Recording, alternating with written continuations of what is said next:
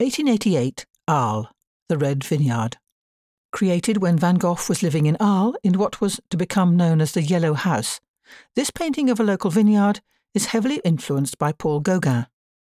Van Gogh had long harboured dreams of starting an artists' colony and yearned to share his studio. He was thrilled when Gauguin, whom he had met some 2 years earlier, came to stay with him in October 1888. Gauguin was older and much more strongly opinionated than Van Gogh, and had a significant influence on Vincent's style as they worked together. However, Gauguin's stay ended disastrously when Van Gogh self-mutilated his left ear.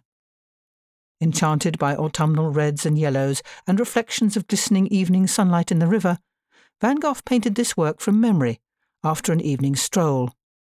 He disregarded the established laws of contrasting colour theory, forging a style all his own. His unorthodox approach was generally unaccepted by the wider artistic community at the time, but would pave the way for generations of artists to come. This painting, which Van Gogh considered unusually pleasing, was one of the very few he sold in his lifetime, to Anna Bosch, for 400 francs.